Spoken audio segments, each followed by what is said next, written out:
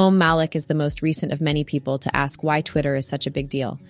The reason is that it's a new messaging protocol where you don't specify the recipients. New protocols are rare, or more precisely, new protocols that take off are. There are only a handful of commonly used ones: TCP/IP, the internet, SMTP, email, HTTP, the web, and so on. So any new protocol is a big deal, but Twitter is a protocol owned by a private company. That's even rarer.